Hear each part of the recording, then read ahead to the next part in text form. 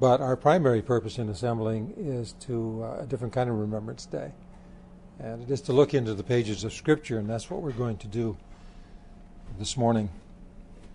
I have a very short subject I want to give you this morning, very short title. I debated with myself about different ones I might use, but it kind of came down to one very simple one, and it is simply this: it's do it. Do it. Do it. So we'll see what that means as we proceed. Now, I'm going to share a little bit with you this morning. I don't know exactly how to. Let me just launch into this way. I'm going to share a few things with you this morning. It's basically some thinking that's kind of evolving, if you like. I'm in the process of thinking this thing through. I haven't already thought it all through and have all it, tied with nice little strings on it. I'm thinking this through. Sometimes in your life you'll find that there will be events happening around you that will compress you. They'll wring you out, and you'll find out what's on the inside of you. And I believe we need to be wrung out. We need to know what's on the inside. There's a great deal that needs to be there on the inside of us that perhaps is not there. There's so many wonderful promises in Scripture that we need to be appropriating, experiencing. There are obviously keys to these things. We are in need of our eyes being opened in ways that perhaps they have not been yet. And the circumstances that we are experiencing as we progress through time are requiring from us, in many ways, things that we don't have. And we find ourselves lacking in certain areas. This is not negative. This is just basically reality. I know the answers are in God's Word. We need to be able to see into the Word in ways as we progress and as we move forward. I've been saying this for a number of perhaps months, if not a couple of years, that we need to be prepared for the times that we're moving into. And so this morning I want to just kind of talk this through with you a little bit. And I want to ask you, after you have received this information, this talk this morning, I want to ask you to continue to work this out yourself. I want to ask you to continue to search the Scriptures and search in the Scriptures with this kind of thought in mind. And so I'm going to begin this morning with you in Luke's Gospel, chapter 17. Luke chapter 17. This passage tells us about the cleansing of 10 lepers that came to Jesus. Let me read this and then I'll open this up to you. And as he went to Jerusalem, it happened that he went through the midst of Samaria and Galilee. And as he entered into a certain village, 10 leprous men met him. They stood afar off from him. They lifted up their voice and they said, "Jesus, Master, pity us, have mercy on us and pity us." And seeing them, he said to them, "Go show yourselves to the priests."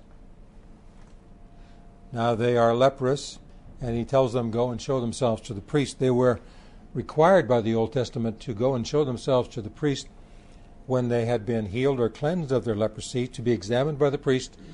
Then he would say, "Yes, you are clean. You may return to society and to your homes." But until he had declared them clean, they could not return to their homes. And Jesus simply says to them, "Go show yourselves to the priest." Now, what we want to look at this morning is that throughout the Scriptures, it's very clear that there are certain things that must be done. And that's why we're talking this morning about do it. There are certain things that must be done. There are certain things that are they are key initiators. That when that is done, it initiates other things. You take a pebble and you toss it into the pond. And when you do that, then the result of that is the ripples go out, and you watch the ripples go out. So there is a kind of continuous action or a sequence of events begin to occur as a consequence of you doing that one thing. So, throughout the ministry of Jesus, it appears to me that he was continually requesting people to do certain things that I think you could say were initiators. And when the person obediently did that thing that he said do, then opens up a whole series of events that really opened up the realm of the miraculous, the wonder works, the wonderful works of God that we see. And yet, something had to be done. But it isn't a case that just anything could be done. It's not a situation where human beings start to say, well, I'm just going to do something. I'm just going to become an initiator. No, it's not that. It's a act of obedience. There's a directive given, and when the directive is given, when the directive is done or obeyed, then it opens up a series of events. Now, an example of that is here. Here they are, these 10 lepers, and I'm going to tell you that there's a Israelites here. There's a Samaritan among them. So while there are lepers, and the Israelites had no dealings with the Samaritans, okay? They despised the Samaritans. But now that they are lepers and they kind of have their own leper society and that's all they have, then it appears as if the Israelites and the Samaritans could be together, right? They could have a social interaction as lepers. Because we're going to see as we come to the end of this that one returned afterwards, the other 9 did not, and the one that returned was a Samaritan. Okay? So here they are, and they are lepers, and they asked Jesus to have mercy on them, and he said this, "Go, show yourselves to the priest." Now they had to decide if they would do that or not. They had to decide because they still have leprosy. Normally they would go and show themselves when they were clean. But they have leprosy. And Jesus is saying, even though you have leprosy, go and show yourself to the priests. Now you see, the human mind tries to rationalize all these things. How can I go and show myself to the priest when I'm a leper? If the leprosy is removed from me, which is what I expected when I came and asked him to have mercy on me, if the leprosy would be removed from me, then I would gladly run to see the priests. But how can I go to see the priests when I still have leprosy? See? So all these things. But they did it. It says, and as they went, while they were in the process of walking to the place where the priests would be, they were cleansed. It says, and it happened as they went that they were cleansed. And so there is an initial act of obedience to the word of the Lord Jesus. And that initial act led to other events, including the miraculous event of the manifestation of healing of their leprosy. It says one of them, when he saw that he was healed, he turned back. He turned back. I can go and see the priest later. I don't really know if he went to see the priest and then came back, or if he came back immediately. I sense he came back immediately. He says, and one of them saw that he was healed, he turned back and glorified God with a loud voice. And he fell down on his face at the feet of Jesus, thanking him, and he was a Samaritan. What is there about this particular healing of the leper? It wasn't until 1873, almost 2,000 years later, in 1873, there was a discovery made by a Norwegian doctor. His name was Gerhard Hansen. Gerhard Hansen, 1873. He discovered the cause of leprosy. It was a bacteria, a very slow-growing bacteria. And they named it M. leprae. So the name of the bacteria is M. leprae. This is what I'm saying now. For every sickness and every disease, there's a cause. There's a cause. There's a reason why it happens. We don't know sometimes what the reason is. But because we don't know what the reason is does not mean that there is not a reason, because there is a reason. And from a scientific perspective, if scientific discovery understands what the cause is, then they can work on a cure. So, for example, in the last 2 decades, last 20 years, somewhere, I think the World Health Organization says somewhere in the vicinity of 16 million people worldwide, 16 million, have been healed of leprosy. 16 million. And so how do they do that? Well, they do that with antibiotics. And they give various regimens of antibiotics, and they do it for a long period of time, depending on the kind of leprosy they have. Some leprosy is very slow growing, some faster. But many people who take the antibiotics take it for 1 year or sometimes more. So about a year of antibiotics. But it's caused by a bacteria, and they know what the bacteria is. And so you can find out what the bacteria is, then you can find out how to combat that bacteria. And in the days of Jesus, of course, during his ministry, they had no idea what the cause of it was, and they guessed at what the cause of it might be. What I want to say, though, is that the way in which Jesus healed or ministered healing had nothing to do with the scientific model. He did not use the scientific model. He didn't tell them to take antibiotics. They would have said, "What's that? What's an antibiotic?" And for Jesus to call it a bacteria, in the way in which he would look at it and describe it, he may not even use that word. That's a word that we use. That word makes sense to us. We name it bacteria. He may use a very different word to describe it. But the point I'm making is that the authority for healing, according to the ministry of the Lord Jesus, was to have authority over everything as the creator. He had authority over bacteria. He had authority over everything. And he could simply speak or command, and it must obey.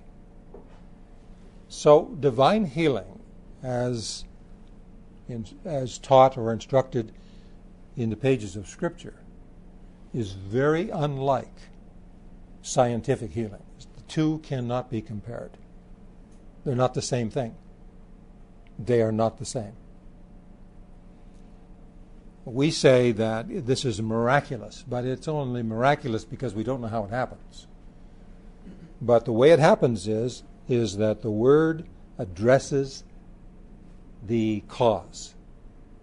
The Word of God addresses the cause. And the cause then must obey the Word of God. That's the way it is. And it happens like that all the time in the pages of Scripture.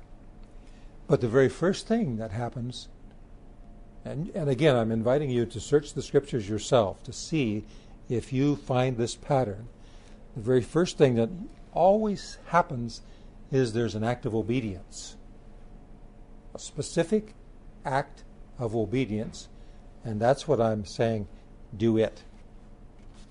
Say, what is it? What is it? We need to find out what it is and do it. Let me go back to Exodus chapter 4, just read a couple of verses to you about Moses. When Moses was being interviewed by the great Jehovah God and being commissioned to go to Egypt, and Moses was given by Jehovah different signs that would manifest in the ministry of Moses. Now here's one that's a secondary sign. Listen to this, I'm going to read it to you. And Jehovah said to Moses, "Now put your hand in your bosom." So put your hand in your bosom, take your hand and put it inside your clothing, close to your body. And Jehovah said to him, "Put your hand in your bosom." So this is This is a command. This is a directive. This is an instruction. This is do it, right? Do it. So had Moses not done it, then there would be nothing else. Nothing would have happened. He had to do it. Not just do anything, but do this specific thing. Now, this is not humanistic. This is not a case, what's being taught is not the idea that we can just do something. We start doing things. This is not what's being taught. What's being taught is that there is a specific thing that we would be required to do. We must find out and hear and know what that is, and then do it. That is something that's very easy because it's within our power. For example, Moses, he had the ability to take his hand, to move his hand and put it in near his body. He wasn't asked to do an impossible thing. Now it says, put your hand in your bosom, and he obeyed. He put his hand into his bosom, and when he took it out, behold, his hand was as leprous as snow. No, we're talking about leprosy. He removed his hand. Can you imagine what he thought? His first reaction. As he took his hand from his clothing, it was leprous. It was white as snow with leprosy. His hand. Now, the authority over leprosy is very clear and has nothing to do with antibiotics. But the authority of God's Word and authority to command is the authority of the kingdom of heaven, the kingdom of God. And so then Jehovah spoke again to Moses and said, put your hand into your bosom again. Now his hand is leprous. And he's being told now to take a hand that is white with leprosy and put it back onto his flesh. I want to say it kind of goes against natural inclination. Does it not? Take your leprous hand now and put it in on your flesh. Did Moses do it? Moses did it. It says, and he put his hand into his bosom again, and he brought it out of his bosom, and behold, it was again like the other flesh. It was just perfectly well again. You see, in the ministry of Jesus, all through the ministry of Jesus, in the ministry of the New Testament church, we find a manifestation of this authority, the power of God, the kingdom of God. We find it manifest continuously, all the time. And yet, in every case, I find these triggering events. Can I call it a triggering circumstance? Can I call it an act of obedience that led to a chronology of circumstance? Things that manifested the miraculous realm or the government of the kingdom of God. But it's something that had to be done. This is another example of Matthew chapter 17. There's so many examples. I'll just select a few. I think you could say there are dozens and dozens of similar examples.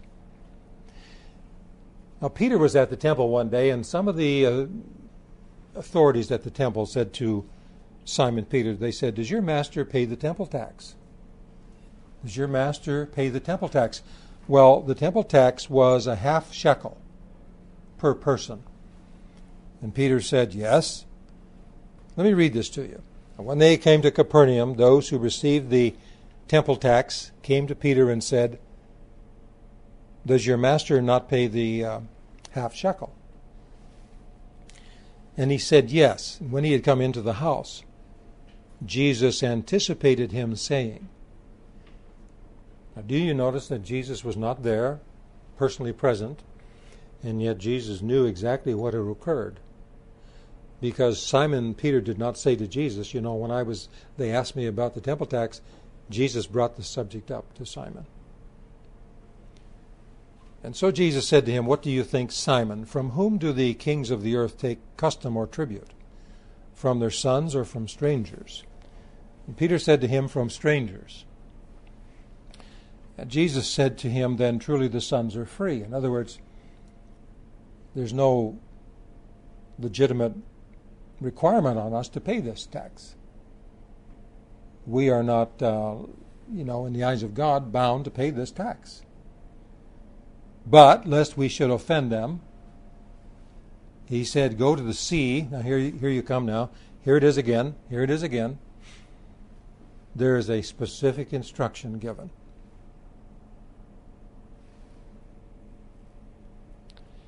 Do we know how to receive specific instructions? Do we know what a specific instruction is? How long has it been since you received a specific instruction? I'm not talking about something that we manufacture as human beings, because if you put a little pressure on human beings, they can manufacture almost anything. And I'm not an advocate, nor is the Scripture an advocate of anything like that at all. We're not talking about trying to put pressure on people to manifest something, because that's where all these false manifestations come from, originate. Is the human desire to manifest. I know this. I've observed it many times. Perhaps you have as well. You know it's true. After a while, you have no confidence at all in anything that's in the supernatural. We lose our confidence in the realm because human beings are trying to manifest and manufacture things. Okay, so Jesus said to him, he's saying, we're going to pay this temple tax of a half shekel. He said, go to the sea and cast in a hook. Did Simon Peter, do you know anything about this? He was a professional fisherman. He had, since he was the smallest boy, gone to the sea and casted a hook. I mean, this was second nature to him. He knew. But let me say, what's about to happen had never happened one time to him. Jesus said, go to the sea, cast a hook. I want to say now, Simon had to do this. He had to do this. He had to go to the sea and cast in a hook into the sea. He had to do it. And Jesus said, take up the first fish that comes up. In other words, the first fish that you catch. And when you have opened its mouth, you know what you're going to find? You're going to find a shekel. A half shekel for you, half shekel for me. Take it to the authorities in Capernaum and pay the temple tax for you and for me. Now, this is what happened. But you see, the point we're looking at this morning is there had to be that event. There had to be that, do this. The specific thing to do. So Simon said, all right. So he got his fishing line and hook and bait and whatever, and he went down to the sea in obedience, and he cast the hook out into the sea, and he got a bite, and he brought the fish in, and he'd done this thousands and thousands of times in his life probably, and he opened the mouth of the fish. Guess what he found? His hook was there, but there was a shekel there. And it never had happened before. Not one time had that ever happened. Now, what realm is this? This is the realm of the government of God. This is the realm of the kingdom of God, where the events occur that are beyond the limits of time and space and human ability. We call them supernatural. We call them supernatural because we don't know how they happen. But from the mind of God, He knows precisely how they happen.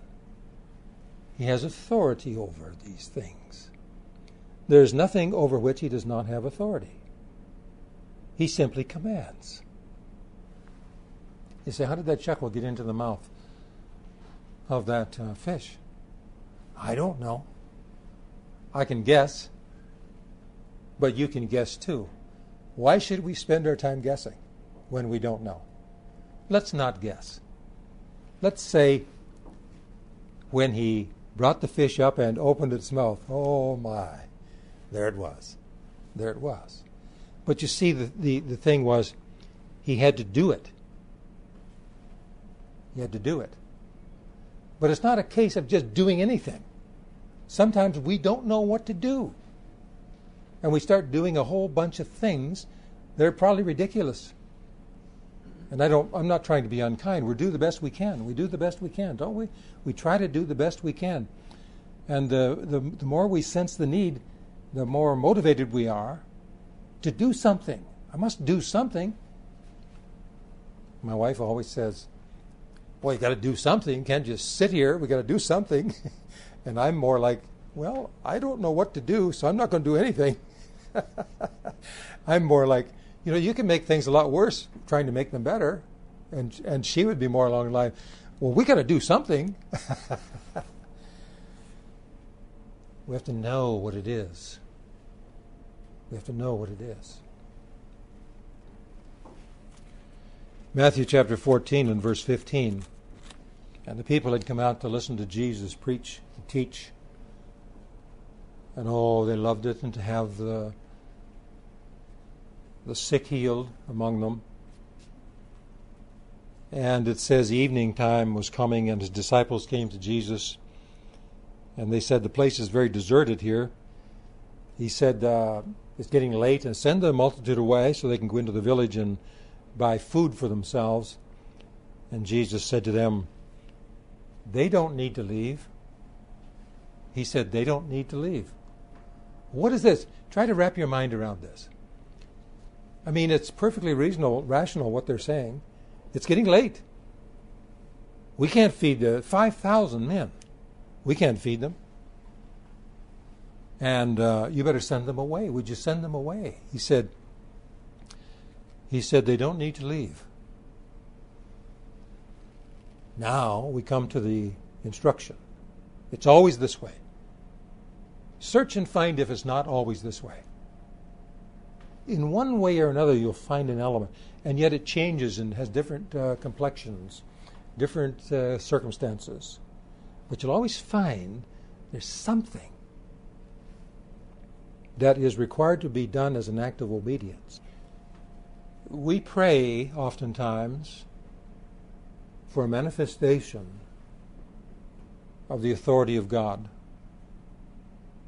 Right? We pray for it. But what I'm suggesting this morning as we walk carefully through these thoughts is that there's a moment, always has been throughout Scripture, where there's something that needs to be done as an act of obedience. Not just that there's something needs to be done, because we don't know what that is. There's something that needs to be done as an act of obedience. When that is done, and it's always something that a human being is able to do without any problem. It's not outside of our... It's not something impossible for us. And yet the result is going to be that supernatural. The result is going to be a manifestation of the kingdom of God, the government of God. Something like a fish with a shekel in its mouth. That's impossible.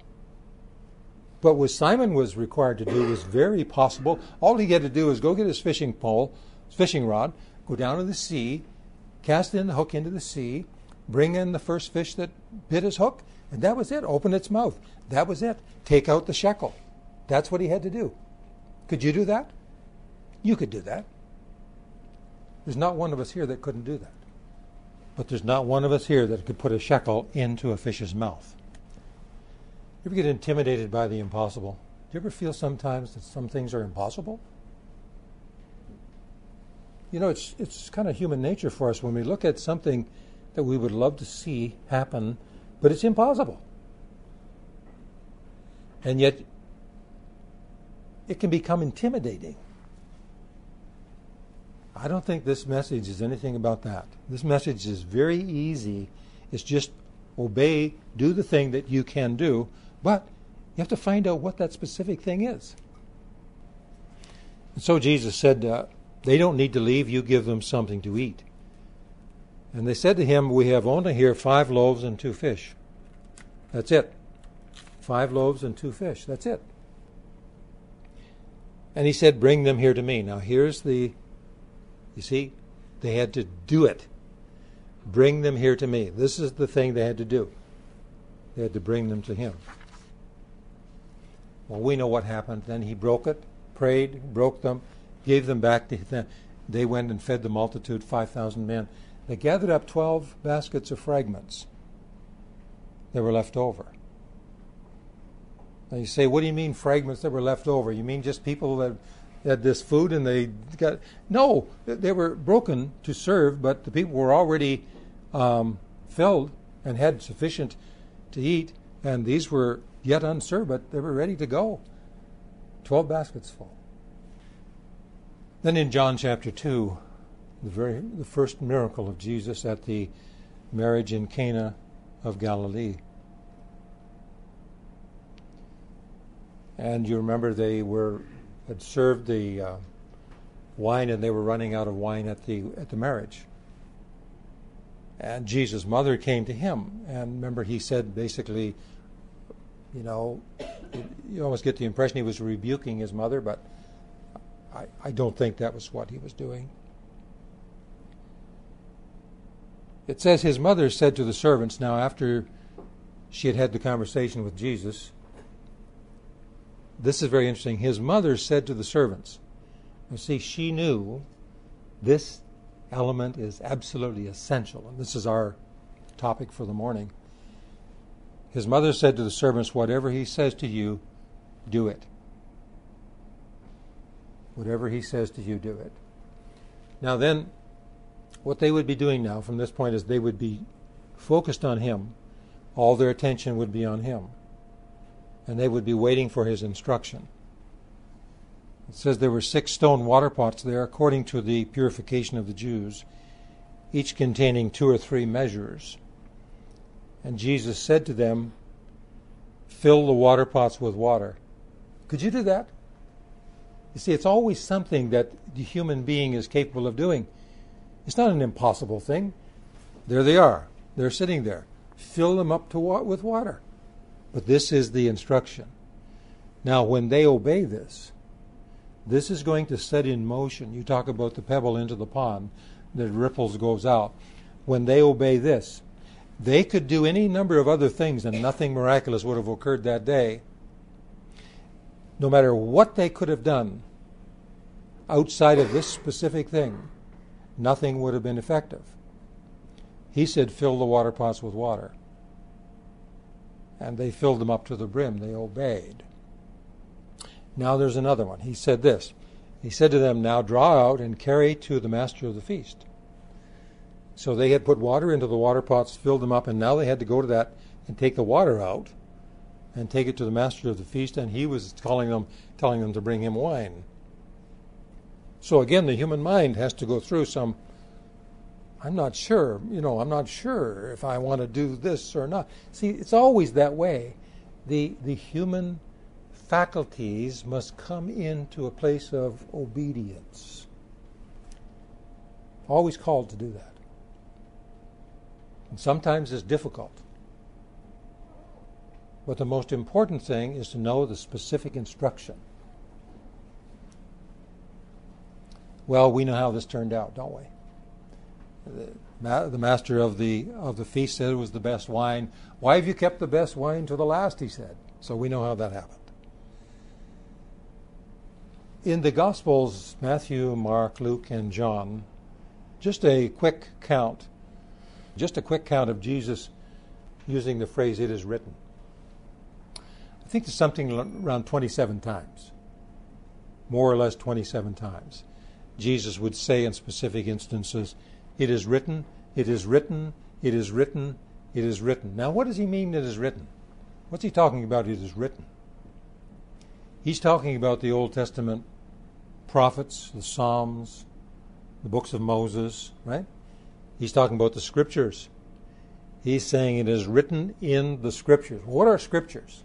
Scriptures are authoritative writings that actually are God's Word, where God has influenced a person, a prophet, to write. And so the prophet writes, but the content of what the prophet writes are God's words, so that this becomes the written Word of God.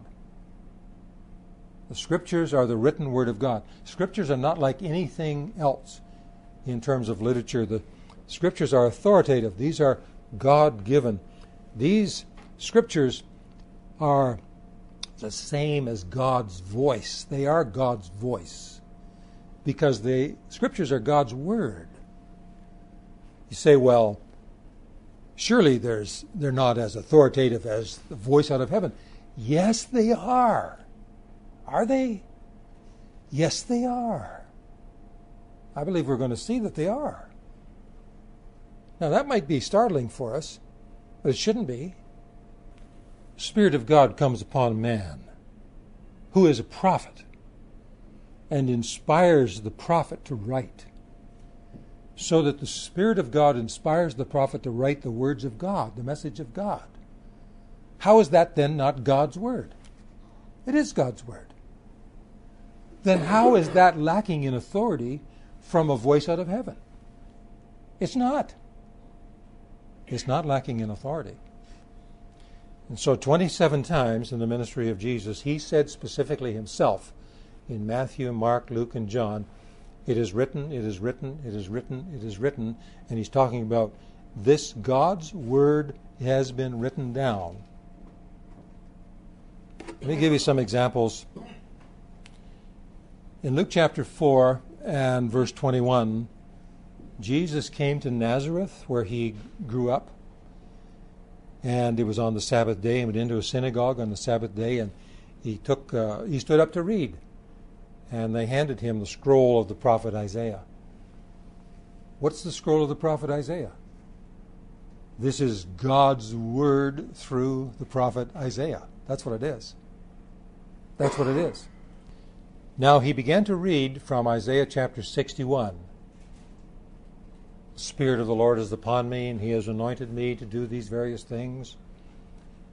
And then when he finished, he began to say to them, this day, this is what he said to them, after he had read from Isaiah chapter 61. He said to them all assembled, he said, this day,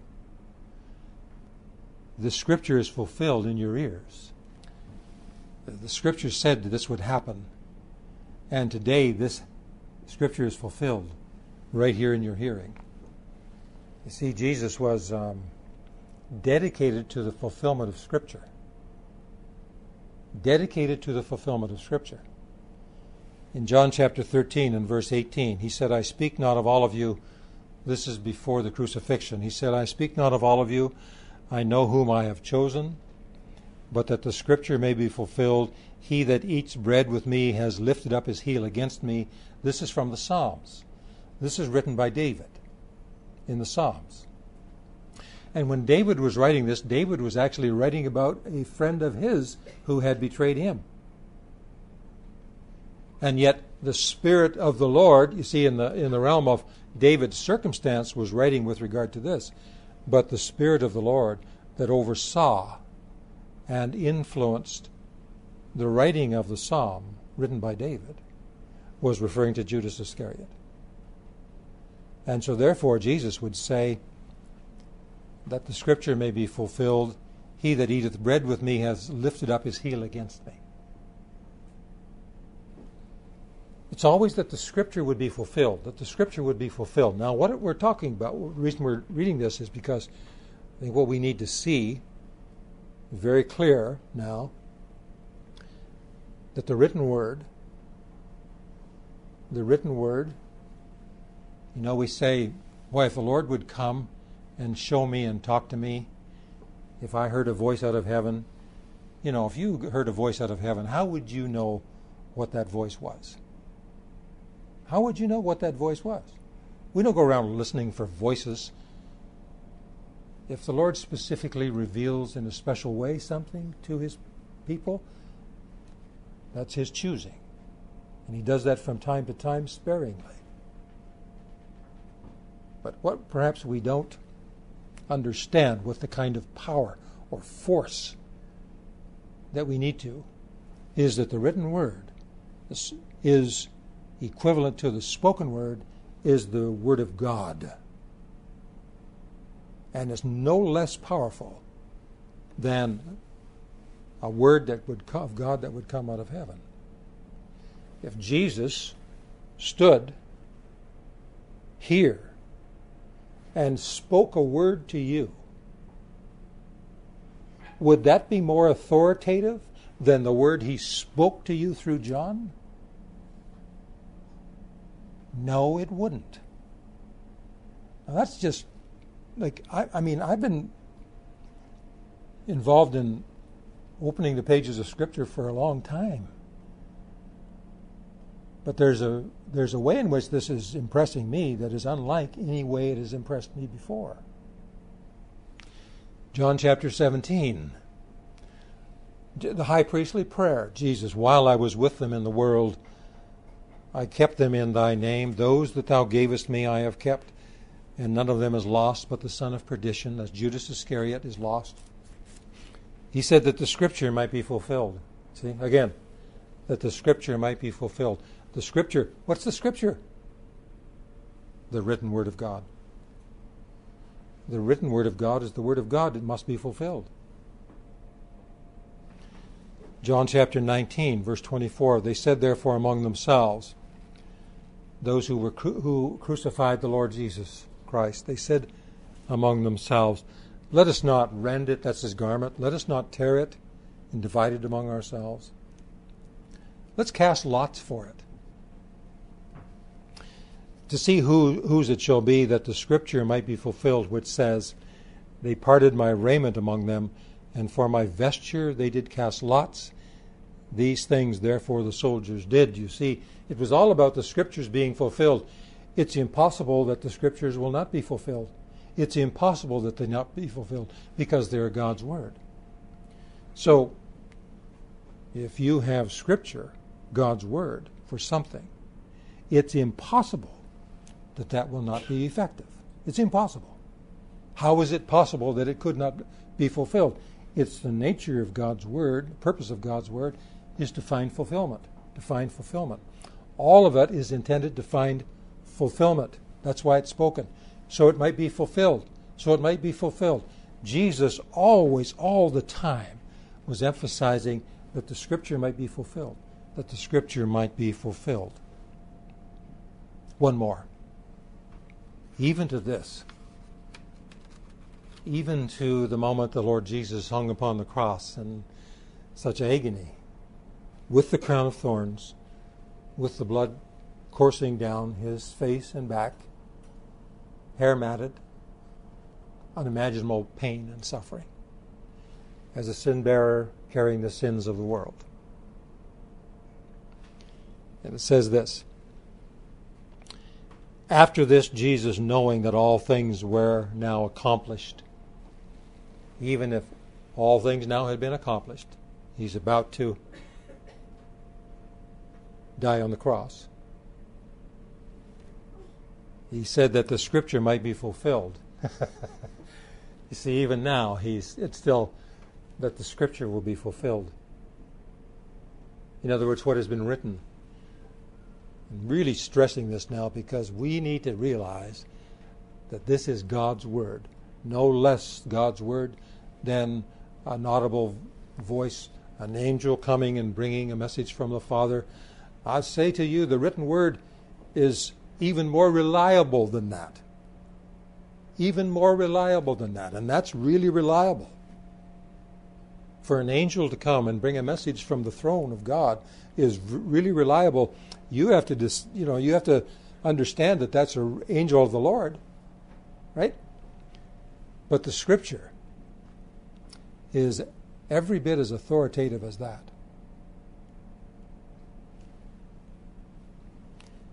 And so Jesus said that the Scripture might be fulfilled. He said, I thirst. I thirst. See, because he had to be given the sour wine, right? The sour wine. He had to be given that. They had to be offered that.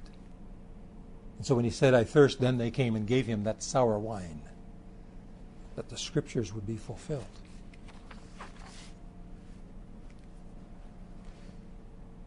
Even to the very moment that the Sabbath day is coming to a conclusion, at 6 p.m. the day will end.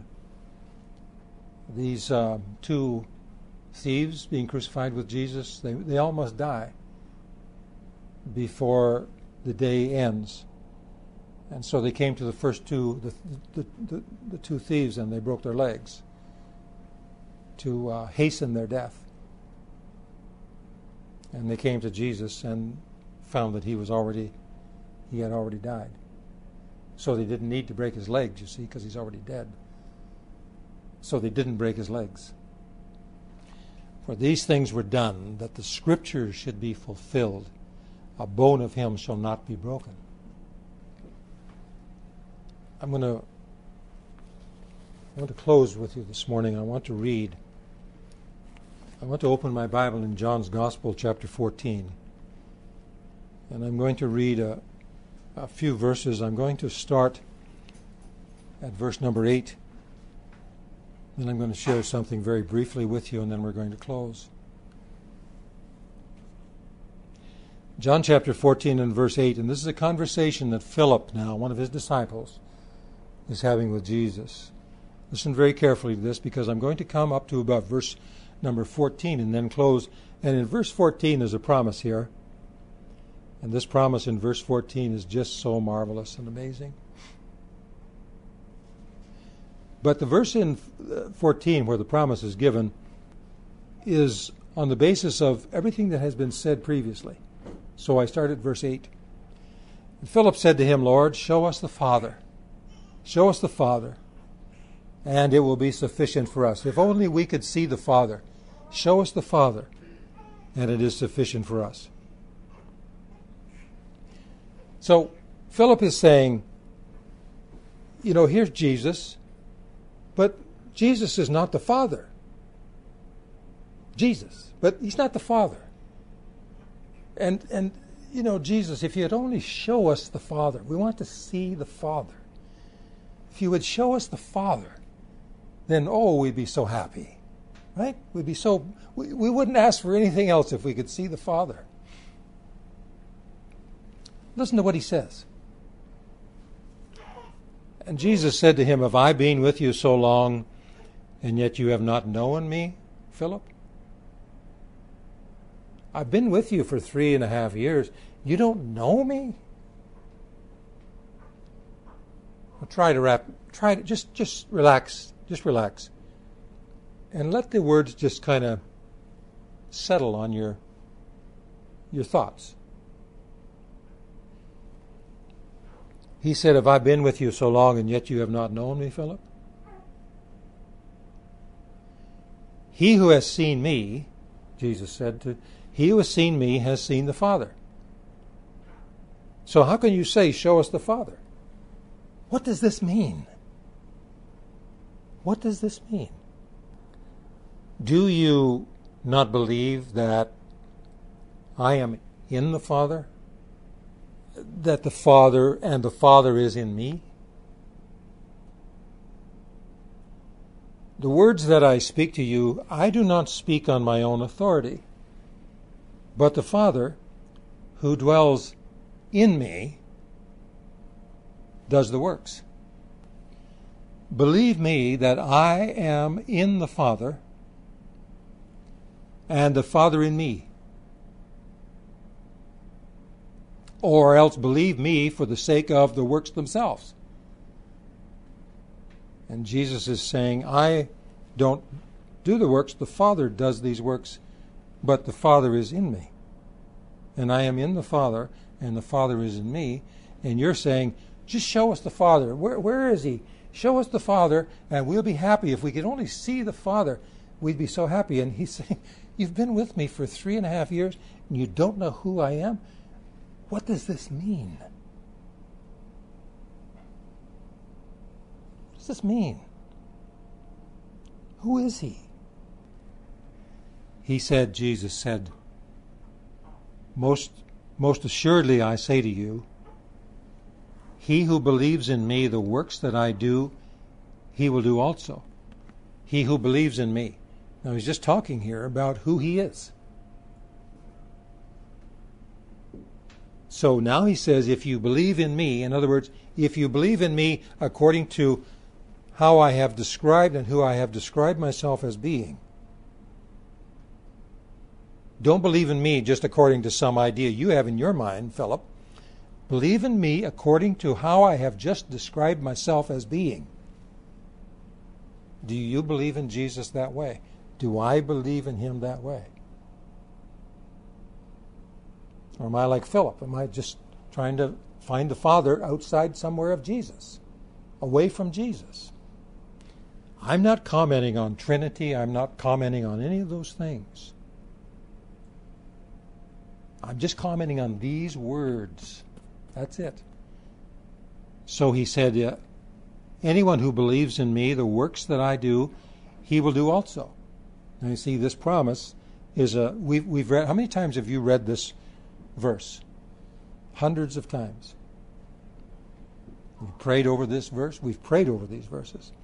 They seem too good to be true. But he said, he who believes in me, the works that I do, he will do also. Greater works than these he will do, because I go to the Father. Now he said this, and whatever you ask in my name, whatever you ask in my name. What does that phrase "in my name" means? It means representing all that I am. To pray in the name of Jesus means to represent all that he is. So he said, whatever you ask in my name, that I will do, that the Father may be glorified in the Son.